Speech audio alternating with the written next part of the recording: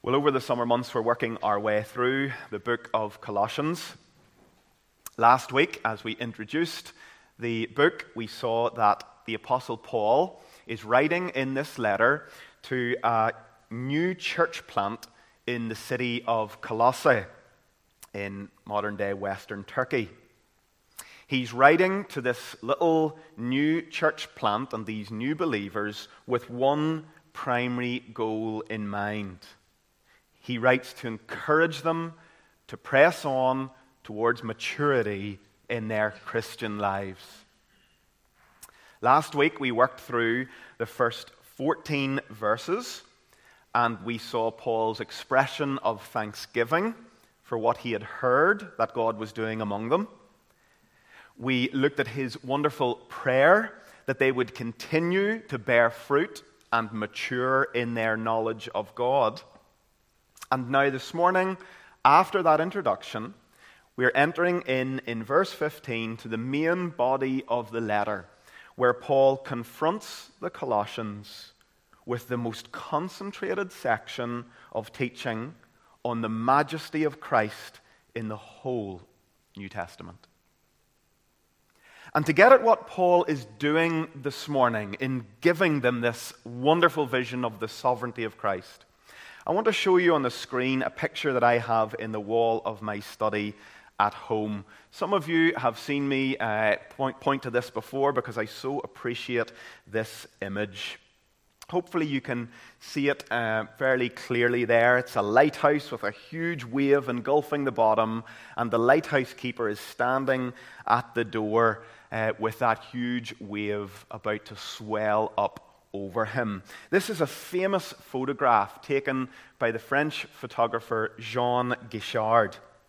He has a special attention and focus on taking pictures of lighthouses, especially in storms. And Guichard went out in a helicopter on this day with his helicopter pilot, and they were flying around this famous lighthouse called La Jumente, just off the coast of France in Brittany, in this storm. And the lighthouse keeper, Theodore Malgorn, heard the helicopter and came out to see what was going on. And Jean Guichard, the French philosopher, hit the jackpot because at the moment where Malgorn, the lighthouse keeper, stepped out to see what was going on with the helicopter, he didn't realize that this huge wave was about to engulf the bottom of the lighthouse. And this photographer, Guichard, took the picture that is now famous and has sold many, many copies all around the world. The lighthouse picture is called, Les Phares dans la tempête, which means the light in the storm. And it is such a beautiful image because I think we can resonate with us. At times, life feels like everything's about to overwhelm us. And yet the image of this lighthouse keeper standing there, and then he was able to run in and get up into the lighthouse, and though the wave engulfed the bottom of the lighthouse keeper was safe because he was able to run into that strong tower that was the lighthouse. And I think we can resonate with this idea that this is who Christ is for us as believers. The lighthouse keeper, Theodore Malgorn, commenting on this incident, said, "If I had been a little further away from the door, I would not have made it back into the tower, and I would be dead today. You cannot play with the sea." You can take the image down there now, Dom. I show you that image because Paul, in this section of our letter, he wants the Colossians and us to see that Jesus is like that strong lighthouse tower for us. He is our light and life in the storms of life. We can find in him a place of security, a place where we can hide and find a shelter in the storm, as we've been singing, a place where we can be safe in the face of all the waters of life that threaten to intimidate and overwhelm us in this world. Colossians 1:15-23 is a vision of the mighty Christ, given to strengthen and sustain our faith in a fallen and turbulent world. And let's admit it this morning, we all need this vision of the mighty Christ before us. In fact, what each of us need here this morning, more than anything else, is a greater and bigger vision of the Lord Jesus Christ. We need a vision of Jesus to give us stability, to help us battle our fears, to give us something solid in all the changing and uncertain days in front of us. And that is what I'm hoping you will take from this message this morning. As we look down at the section of the letter, this section is carefully composed and divided up into 3 sections. In verses 15 to 17 of chapter 1, we have the truth that Christ is supreme over all of creation. Then in verses 18 to 20, the truth that Christ is supreme over all of the new creation, the church. And then in verses 21 to 23, we see that Christ is our only stable and steadfast place of security in this fallen world.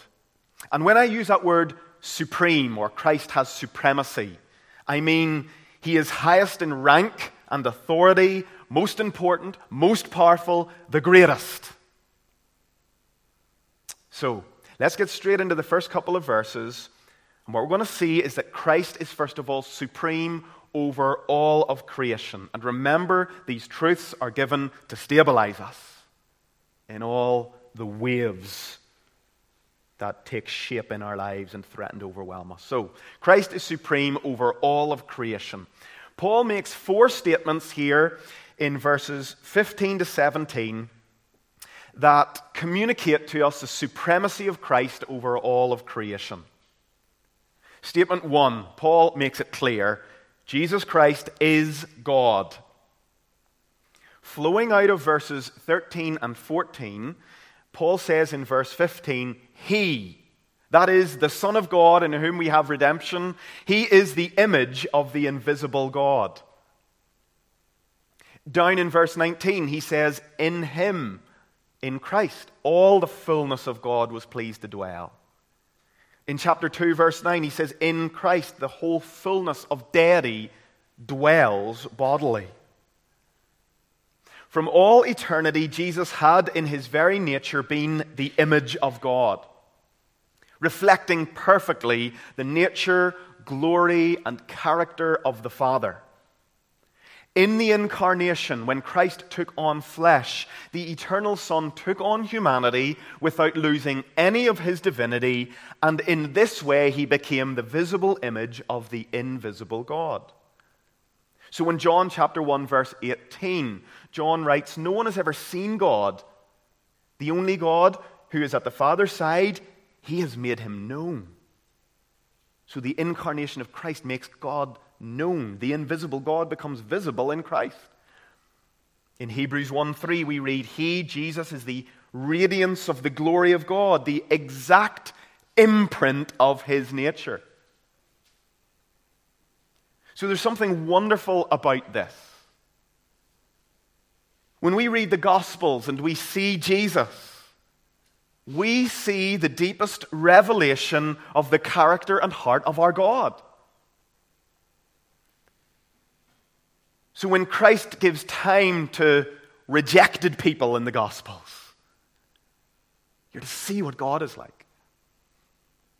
When Christ touches the untouchables, the lepers, you see this is what God is like. When Christ gives dignity to women, you're to see this is what God is like. When Christ embraced children who were being shooed away by the others, you're to see this is what God is like. When Christ suffered on the cross, overthrew death, gives hope, you're to behold your God. He is the image of the invisible God. That is the first way Paul communicates the supremacy of Christ over all creation. He's God. The second way he does this is he shows us that this Christ is the author and ruler of creation. Paul continues, He's the firstborn over creation. For by him all things were created. Now, we have to be careful not to misunderstand this. This does not mean that Jesus Christ is the first created being. To understand the text in that way is to make a serious mistake, and it misunderstands the way this term firstborn is used in the Bible. The term firstborn literally means the first child to come from the womb. The firstborn son in ancient times had the rights of primogeniture. It means they were like the head over all their other siblings. Like how the British monarchy works today. So Prince William is the firstborn of Prince Charles and Diana. And so Prince William has the right to rule because the monarchy works on the basis of primogeniture. In the Old Testament time, this term, firstborn, came to be used in a kind of technical way. You would speak of the firstborn, and it communicated supremacy and authority over others. So in Psalm 89, verse 27, for example, God speaks of David, who was to become king. And remember, David was not the firstborn in his family line. In fact, he was the youngest. But God says of David, I will appoint him to be my firstborn, the most exalted of the kings of the earth. So you see, it was a technical term. It meant the firstborn, the most exalted, the highest, the ruler. And so when this is used of Jesus here in verse 15, it speaks of his absolute supremacy over all of creation. Then in verse 16, Paul gives the reason for why he can make such an exalted statement about Jesus. For by him all things were created. This is how Christ stands as the ruler of all creation, because by him it was all created. Christ was so engaged in the work of creation with the Father, so essential to it, that nothing in creation was brought into existence independent of him. As the author of creation, he has all authority. The author has authority over creation. There's nothing outside of his authorial and authoritative rule. In case anyone at Colossae would have been tempted to say, well, surely there are some things that exist that are independent to Christ or not under his supreme authority. Paul says, no way. All things were created by him, things in heaven and on earth, visible and invisible. That always strikes me. God created invisible things. Whether thrones or dominions or rulers or authorities. This means all angelic beings, good or fallen, all spiritual beings, all earthly authorities, good or evil. Christ has authority over them all. In a wrestling match, there's no one who can defeat Jesus, no one who can pin him down, no one who can make him tap out. Christ will always wrestle down everyone under his authority. So that's the second way Paul wants us to see the supremacy of Christ. He's God, he's the author and ruler of creation. And now thirdly, he moves on to say, all things were created for him. Verse 16, there are three little prepositions that I don't want you to miss. Actually, in verses 15 and 16. They are by, through, and for. By him, by Christ, all things were created. And then at the end of verse 16, all things were created through him and for him. All things created by him, through him, and for him. We've already addressed the by him and through him. What does it mean that all things are created for him? Well, it simply means that in some way, all things that exist, without exception, exist ultimately to display the glory and authority and majesty of Jesus Christ. It's hard to get your head around this, but in some way, everything that exists to serve in some way to magnify Christ. So from the simplicity of the single-celled organism or the earthworm to the complex anatomy of the human hand. From the anglerfish at the bottom of the ocean to the albatross that soars across the skies. From the smallest pond to the mightiest oceans. From the billions of stars in the known universe to the gems hidden away in the deepest mines. Even all fallen angels, all spiritual forces in the heavenly realms, all earthly dictators, all in the end will in some way serve to display the authority, supremacy, and greatness of Jesus over all. This includes you. You exist for him. You were created through him, by him, and your life. You were created, put on this earth for him, to serve and to point towards and to exalt his majesty. When the wee birds in the sky sing, praise their creator, they're doing what they were created for. Are you singing? Are you praising? Are you doing what you were made for, to exalt and put on display and floodlight the majesty of Jesus Christ? That is the third thing Paul points to point to the supremacy of Christ. He is the one that all things were created for. And then fourthly, he says, he is before all things, and in him all things hold together. Jesus Christ as God depends on no one and nothing for his existence. But everything else that is in the category of created, Christ is in the category of uncreated, everything else is in the category of created, and everything in the category of created depends on Christ for its existence. Christ is not just the source of creation, not just sovereign over creation, he's the sustainer of creation. So the reason that we don't all just fall apart right now is because Christ actively holds us together. He holds the sun and the moon and the stars in place. He says to the waves of the sea, thus far and no farther. He holds you together. He holds me together. Whether you believe in him or not, you are absolutely dependent on Jesus for your life and every single part of it. And so I think this is helpful.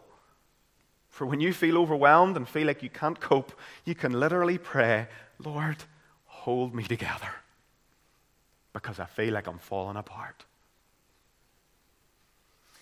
So here is, in this first section, 4 beautiful pointers that direct us to the supremacy of Christ over all of creation. But now in verses 18 to 21, the Apostle Paul moves and points to how Christ is supreme, not only over the first creation, but over the whole of the new creation. That is, the church. Paul now writes and says to the Colossians, and indirectly to us, it is this glorious, mighty Christ who is your head, the one who is here to protect you in all your vulnerability and in your sense of weakness. This Christ is the strong tower who is here for you to give you stability in all the waves that threaten to overwhelm you. It's like he's saying, little, vulnerable, seedling church plant Colossians. As you fear, will the Roman Empire in the end stamp out the church? Well, Paul's saying, little, vulnerable Colossians, this mighty Christ is your Christ. And no one and nothing in all the universe will ever stamp out Christ in his church. So Paul points to 3 further things now about Christ with respect to his supreme authority over the church, his new creation. First, he says he's the head of his body, the church. The church is so vitally united to this mighty Christ, like your body is united to your head. We derive all life and grace and power and animation from this mighty Christ. He views us as part of himself. This is why he said to Saul on the road to Damascus, Saul, Saul, why are you persecuting me? He so identifies with his church and Saul's persecution of Christians that he could say, why are you persecuting me? He is the head of the body, the church. That means this is the mighty Christ, and you derive all of your spiritual life from him. The second thing Paul points to is that he is the beginning, the firstborn from the dead. The beginning. What a statement. In a sense, this is kind of mind-blowing. We can say that this original creation that we are living in now is really only a prequel that leads to the true beginning. In Christ, God was inaugurating a new beginning, a fresh, new creation, a creation that would never be polluted by sin, death, separation from God. You think about it, all of the original creation had been subjected to decay and frustration through the fall. You think Adam is the head of the original creation, and there was injected into him, through his and Eve's rebellion, sin, and that infected the whole of the original creation. All creation in Adam experienced death. The first Adam brought death for all. But Jesus is a new Adam, a second Adam, a last Adam. He broke the grip that death had on everything when he demonstrated his absolute authority over death by his powerful resurrection. He is, as verse 18 says, the firstborn from the dead. That is the first to emerge out of this fallen realm of existence. He enters into it, protected from sin himself. He dies and rises and overthrows it all and stands as a new head, a new creation head.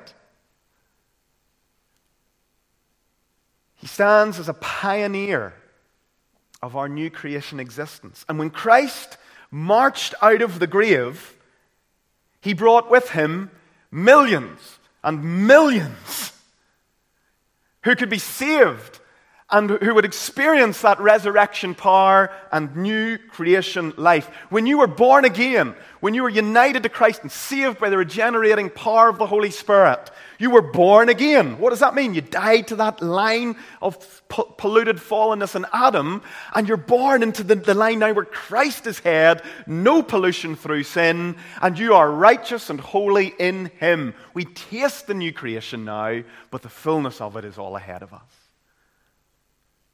Christ is the firstborn from the dead. This is so encouraging.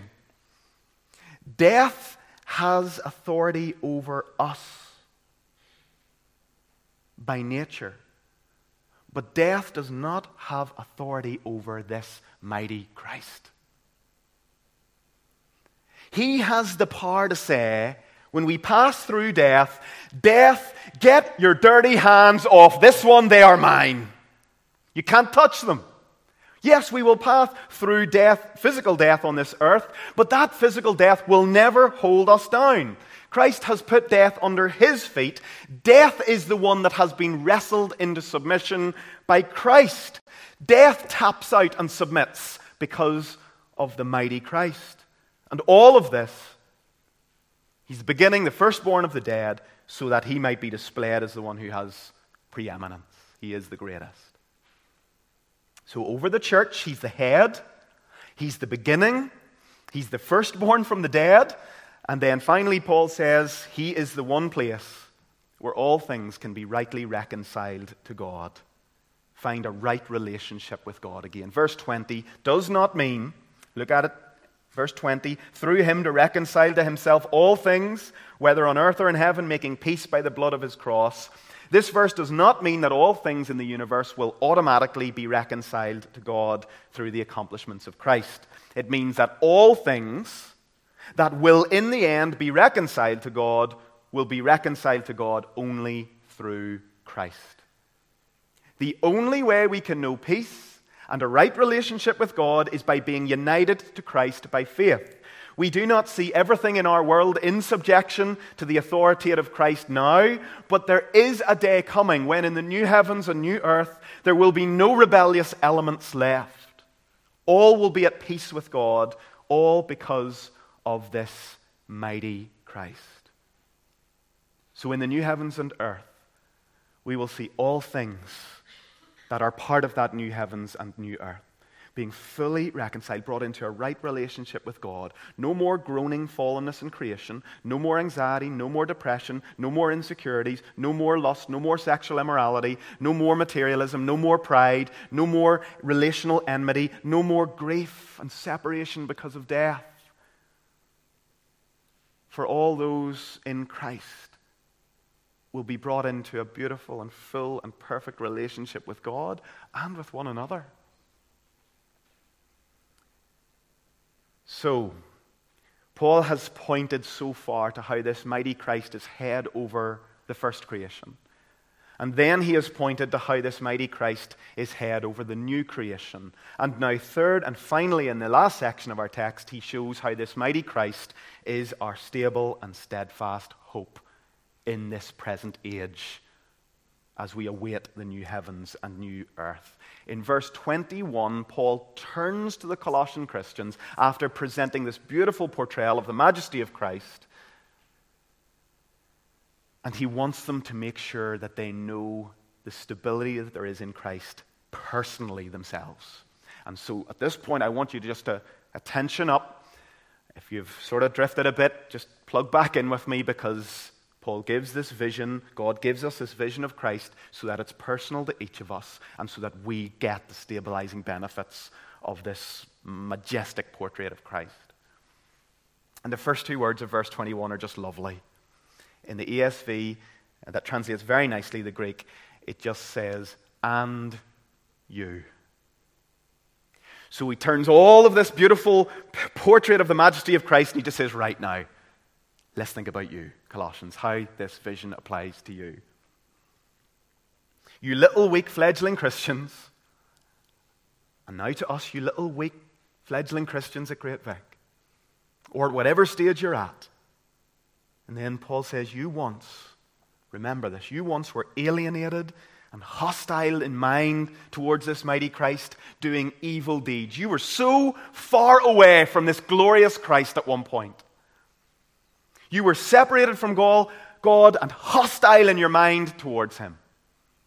And then verse 22, he, the same mighty Christ, has now reconciled you in the body of his flesh through his death in order to present you holy and blameless and above reproach before him.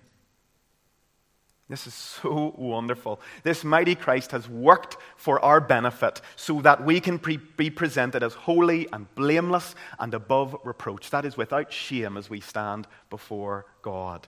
In chapter 2, verse 14, Paul's going to explain more fully how Christ did this. Through his death, he cancelled our debt. He set it aside. He has made us holy and blameless and above reproach. And we need him to do this work for us. Why? Well, in Proverbs 18:10, we read these words. The name of the Lord is a strong tower. The righteous run into it and are safe. The only way you can run into the strong tower, the lighthouse that is Christ, is if you qualify as righteous. And we know in light of the New Testament teaching that the only way we can truly be declared righteous before God is by being united to Christ by faith. So you imagine if you were in that lighthouse, or you were standing at the bottom of that lighthouse, and the wave was about to overwhelm the bottom of the lighthouse, and your only hope was to run into the lighthouse and you'd be saved. But imagine the door was barred to you. And you went to run in to be saved, and you were like, I can't get in, I can't get in, I can't get in. And boom, the wave overwhelms you and you die. That is a picture of what will happen to everyone in death outside of Christ. The door of safety and security and refuge from the overwhelming wrath of God, it will be shut to you. And you will be overwhelmed with the wrath and judgment of God. Think about that. The door will be shut if you do not have the righteousness of Christ as your own righteousness. But if you are in Christ, The door is open. He says, I am the door. And so you stand there at the bottom of the lighthouse and you imagine you're about to stand before the judgment of a holy God. And what do? My only hope is to run into Christ. And you run into Christ because you're in Christ. And the wrath of God cannot touch you. All the judgments, all the wrath is completely taken away. There's not a drop of wrath or displeasure towards you because of the saving benefits of Christ. And you're safe. Safe in life, safe in death. And Paul is presenting this sovereign vision of the mighty Christ to the Colossians so that they will see, this is the one in whom you have stability. This is the one in whom you have hope. This is the one who saves you and gives you life. And look at what he says then in verse 23. He's all this for you, if indeed you continue in the faith, stable and steadfast, not shifting from the hope of the gospel that you heard. Now, as we continue through this letter, we're going to learn and see that there were various currents in and around the city of Colossae that threatened to pull the Colossian Christians away from Christ. It's called the Colossian heresy or the false teaching, and loads of commentators speculate what it was and what it specifically was. All we know is that there were loads of things like modern currents of opinion or false teaching that might have said, yeah, you have Christ, but you need Christ plus this, this, and this. And Paul knew that those little vulnerable Christians could get pulled away from their absolute confidence in the supremacy and sufficiency of Christ. So he straight away presents them in this letter with the glory and majesty of Christ. And in verse 23, when he says, if you continue, he's basically saying, here's the stable one, the mighty Christ. Why would you ever want to drift away from him? Why would you ever want to ignore him, swim away from him, or think that you could find anything of worth outside of him? That's what this is here to do. Paul's saying to them and to us, stick with this mighty Christ. Don't drift away from him as if you don't need him. You don't need to add anything to him. Christ is enough. He is your solid rock in a tempestuous and difficult world. Keep looking to him, for in him is everything you need. Whatever you're facing that makes you afraid this morning, what you need more than anything to help you with that fear is you need a bigger appreciation of who Jesus is for you. There are so many things this morning that could cause us fear and anxiety. Just think about what we see at the moment in the world around us. The present world affairs, conflicts and unrest, soaring costs of living.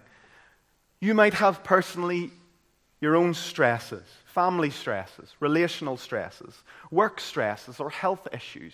You might be looking out into the future and be concerned about the state of the world. You might have concerns for your children or grandchildren and the kind of world they're growing up into. You might have concerns about all the rapid changes going on in your life, or as you get older, you sort of fear like, what's going to happen when I'm gone? Will everything fall apart when I'm not there to keep it all in line?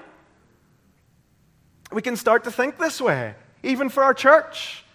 What will happen as we continue to grow and move through changes? What will happen with our building project in the future?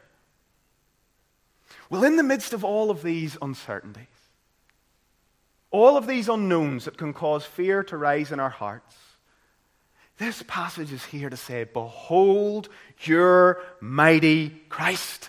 In all the threatening tides and storms and uncertainty, he's your rock. In all of the changing and uncertain circumstances, here is the unchanging, solid God. I find that so encouraging. In all the stuff I don't know about the future, in all the stuff that's going up and down, here's one thing I do know for certain. Christ will not change. He will be a rock of continuity in all of the changes. Whatever happens, He's the one who holds Great Vic together. He's the one who holds this world together. He's the one who will be there as a solid rock for you and your children and your grandchildren after you. Christ has got the world in His hands. You don't have to stress about it.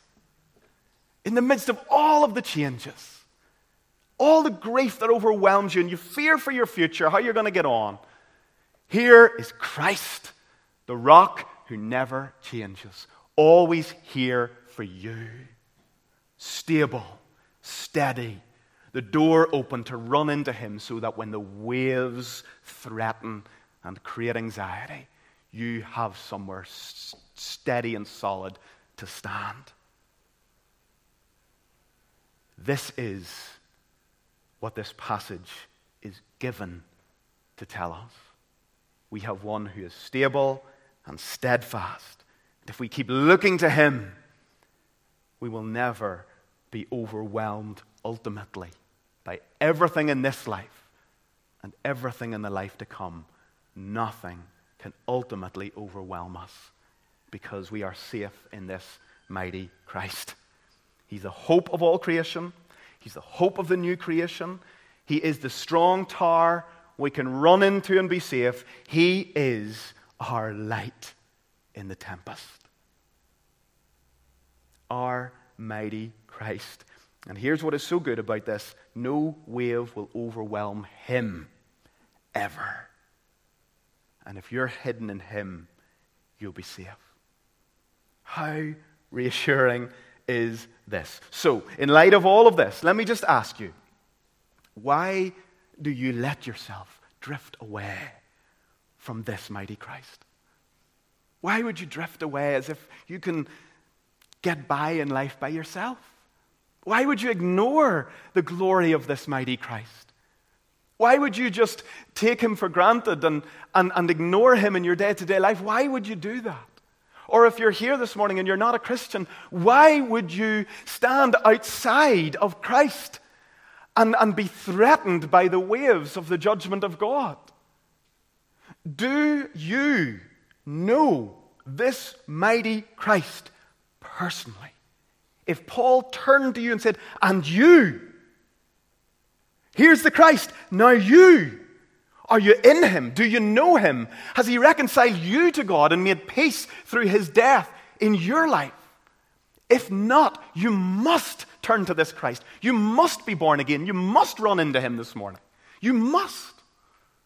Not tomorrow, not even 5 minutes from now. You must now put your hope in this mighty Christ. For in Him alone is the strength and stability you need. Let's pray.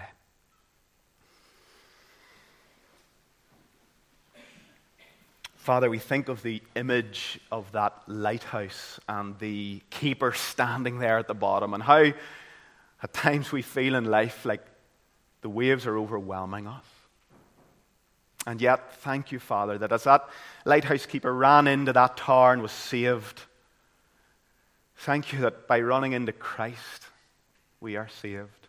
And even then in Christ, as we look out, even in this week ahead, at certain things that make us nervous, changes and uncertainties, future uncertainties, here we're given this vision. Here's the strong one. Here's the stable one. No matter what happens this week, He won't change. He is all of this strength and stability for you. And Father, that helps us so much when we are worried about the things that are ahead of us, or the world that our children, our grandchildren are growing up into. Thank you, Father, so much that your Son ultimately is supreme over it all.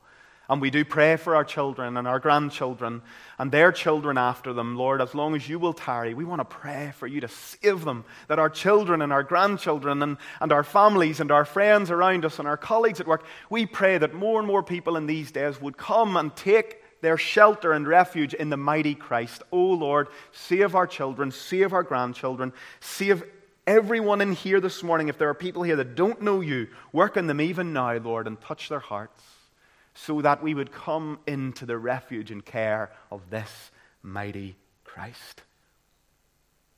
And if we have backslidden and we've been falling away and drifted away. May that reminder of Paul's this morning, if you continue in him, steadfast, stable. And I just pray, Lord, that would awaken us, and we need to realize we need to get back into Christ. We need to get back near to him and draw all of our strength and stability from him. Father, thank you so much for your word. Thank you for how you work in our lives through it. And I just pray that the seed of your word this morning would rest well in the hearts of your people, giving them strength and stability for all that's ahead. For we ask it in Jesus' name. Amen. Amen. Well, we're going to respond by standing together to sing, "My hope is built in nothing less than Jesus' blood and righteousness. Through the storm, he is Lord of all." Let's stand and praise God together.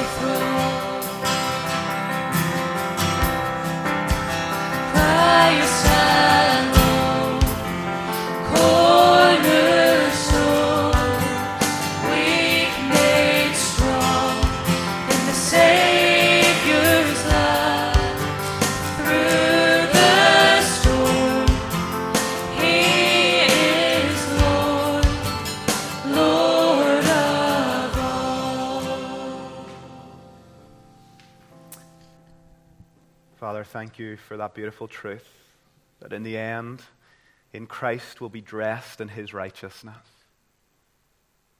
And that door will never be barred for those in Christ. For we are righteous in him, and we can run into him, our strong tower, and be saved. Father, take this truth and stir us again through it this morning, we pray. And may the grace of our Lord Jesus Christ and the love of God and the fellowship of the Holy Spirit be with us all in Christ our Lord.